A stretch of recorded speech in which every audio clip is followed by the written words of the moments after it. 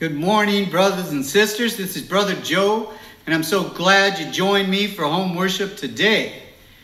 And before we get into the Lord's Word of God, I want to say a prayer. Dear Heavenly Father, we humbly come before your throne. Many are suffering that are your children, dear Father, and please open their eyes, ears, heart, mind, and soul to your word today and give them eyes of understanding. And I pray that your will be done, not mine. And I pray this in the precious name of Jesus. Amen. Amen, brothers and sisters. Sometimes you may hear me say Yeshua, and that means Jesus in Hebrew. So if you brought your Bibles today, turn to the book of Romans chapter 8. And we're going to read verse 28. And we know that all things work together for good to those who love God, to those who are called according to his purpose. Now, brothers and sisters, I want to point out that it says that all things work together for good to those who love God. It doesn't say all things are good for those who love God. Do you understand? Sometimes we have adversities, we have trials, which is a test. We all have to be tested, brothers and sisters. There's no exception. Brothers and sisters, when we go through hard times, people either do one of two things. They either run to God or from God. And we always have to run to God. Nothing happens in this world that God does not allow to happen. And so we're going to look at a story in the book of Genesis that will prove that. So turn with me to the book of Genesis, chapter 37. And as you know, Abraham had Isaac, and Isaac had Jacob, and God changes his name to Israel, and he has 12 sons. And today we're going to look at a story about one of his sons named Joseph.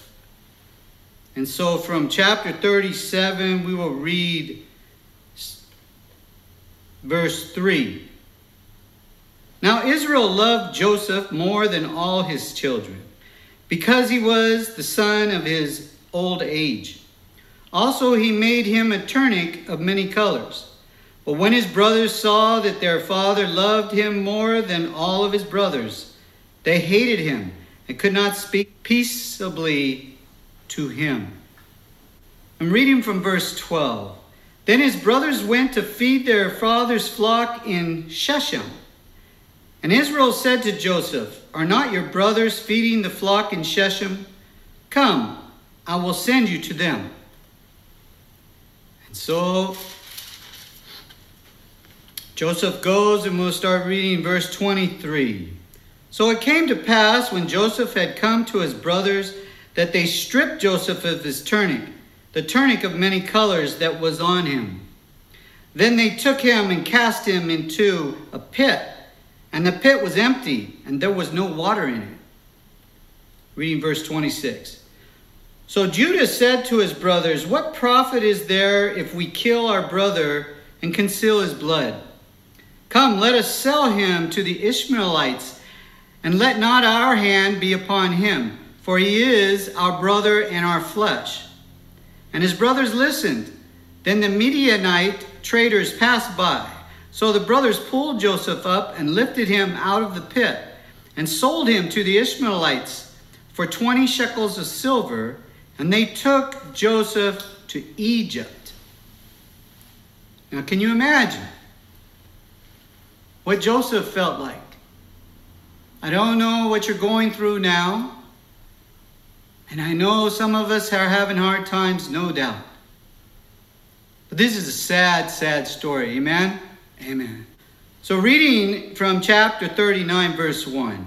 Now Joseph had been taken down to Egypt, and Potiphar, an officer of Pharaoh, captain of the guard in Egypt, bought him from the Ishmaelites who had taken him down there. The Lord was with Joseph, and he was a successful man. And he was in the house of his master, the Egyptian. And his master saw that the Lord was with him, and that the Lord made all he did to prosper in his hand. So Joseph found favor in his sight and served him. Then he made him overseer of his house, and all that he had he put under his authority. You see, brothers and sisters, though he had hard times, God was always with him to help him. And you have to remember that. Now reading from verse 6b. Now Joseph was a handsome in form and appearance. And it came to pass after these things that his master's wife cast longing eyes on Joseph. And she said, "Lie with me."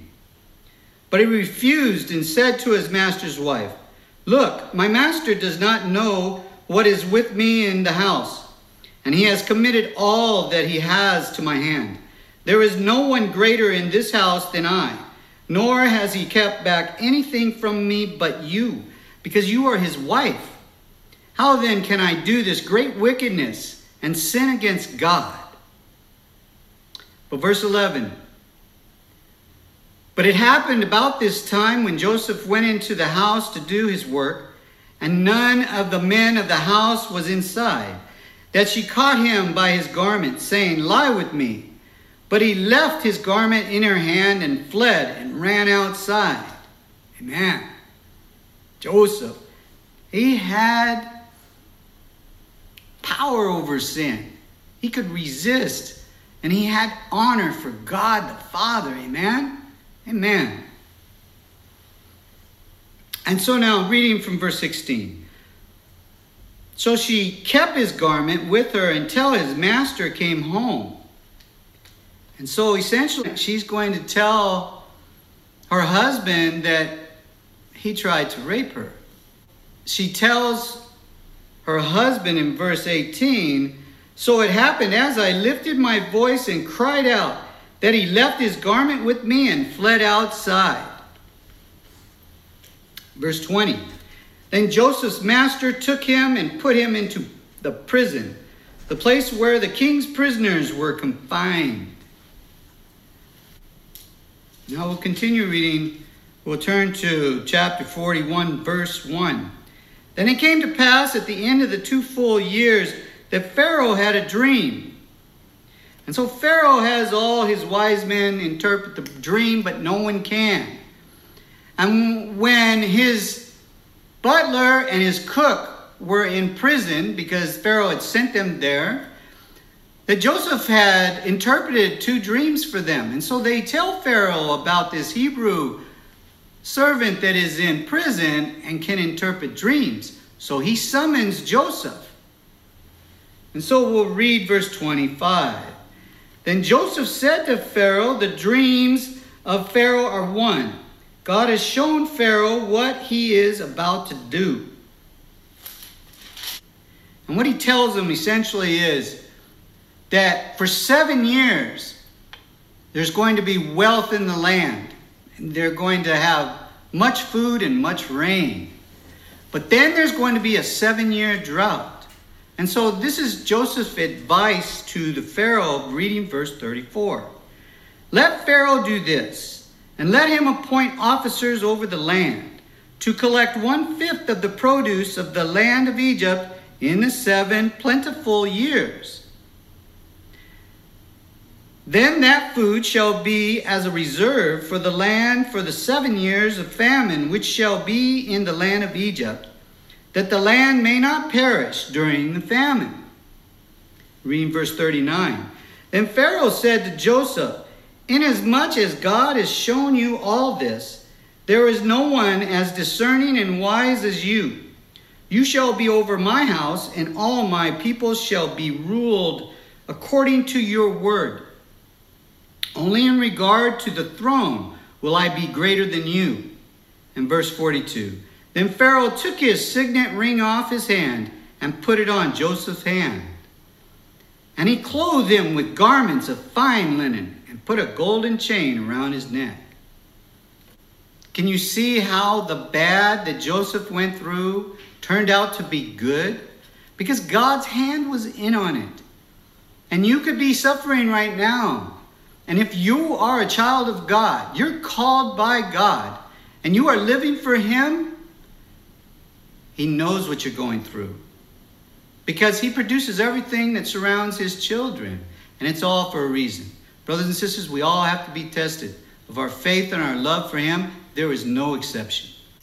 In the land of Canaan, where his dad, his father, Jacob, is called Israel now, and his 11 brothers, they're starting to starve. They have no food. And they've heard that there's food in Egypt. And so Jacob wisely sends 10 of his sons to go to the man in charge, which happens to be Joseph, but they don't know it. And so when they get there, Joseph recognizes them, but he doesn't tell them, and they don't recognize him. Many years have passed. And so Joseph kind of plays games with them. He helps them, but he wants to see his younger brother Benjamin, who they have left, because that's the brother that he had with the same mother. And Abraham wouldn't let Benjamin go because he already lost Joseph. He didn't want to lose Benjamin. But Joseph plays games with them, makes them bring Benjamin, and ultimately bring his father. And so they come. And God tells Jacob in a dream, in chapter 46, in verse 3. So he said, I am God, the God of your father. Do not fear to go down to Egypt, for I will make of you a great nation there. I will go down with you to Egypt, and I will also surely bring you up again. And Joseph will put his hand on your eyes. So they took their livestock and their goods, which they had acquired in the land of Canaan, and went to Egypt, Jacob and all his descendants with him. And now we'll go to chapter 47, and we'll read verse 5 and 6. Then Pharaoh spoke to Joseph, saying, your father and your brothers have come to you. The land of Egypt is before you. Have your father and your brothers dwell in the best of the land. Let them dwell in the land of Goshen. You see, it was all God's plan. If this had not happened to Joseph, Israel wouldn't be here today. They all would have starved. And so now what happens is Jacob dies. And the brothers are very fearful now, okay? And they think that Joseph's going to take vengeance on them. And so they go to him. And reading from verse 19. Joseph says to them, do not be afraid, for I am in the place of God. But as for you, you meant evil against me, but God meant it for good, in order to bring it about as it is this day, to save many people alive. You see, brothers and sisters, God's hand was in on that. And yes, Joseph had to suffer, but he kept his faith. He ran to God, not from God. And it's so important, brothers and sisters, that you do the same thing. I will share something that happened to me maybe about 7 years ago. I was in Uganda, Africa, deep in the bush. And I was with a pastor who was driving the vehicle. We had just left the church that we had planted, and my wife was in the back seat. And there was a woman there that was very upset with the pastor that was driving me. I don't know exact details, but she was traumatized, to say the least. And she lays in front of the vehicle so we cannot move. And all the villagers surround the vehicle. And they start beating on the vehicle and shaking it. Our windows are up. My wife is laying on the back crying bitterly, emotionally, praying as she's weeping. The pastor's on the phone in Kampala to a police officer asking for help, which is a long ways away from where we were. And I told them, do you not know that God has angels looking after us? And so, shortly after, there's two officers that are arrived there, and they're standing post. One comes to the door. He wants to call for reinforcement.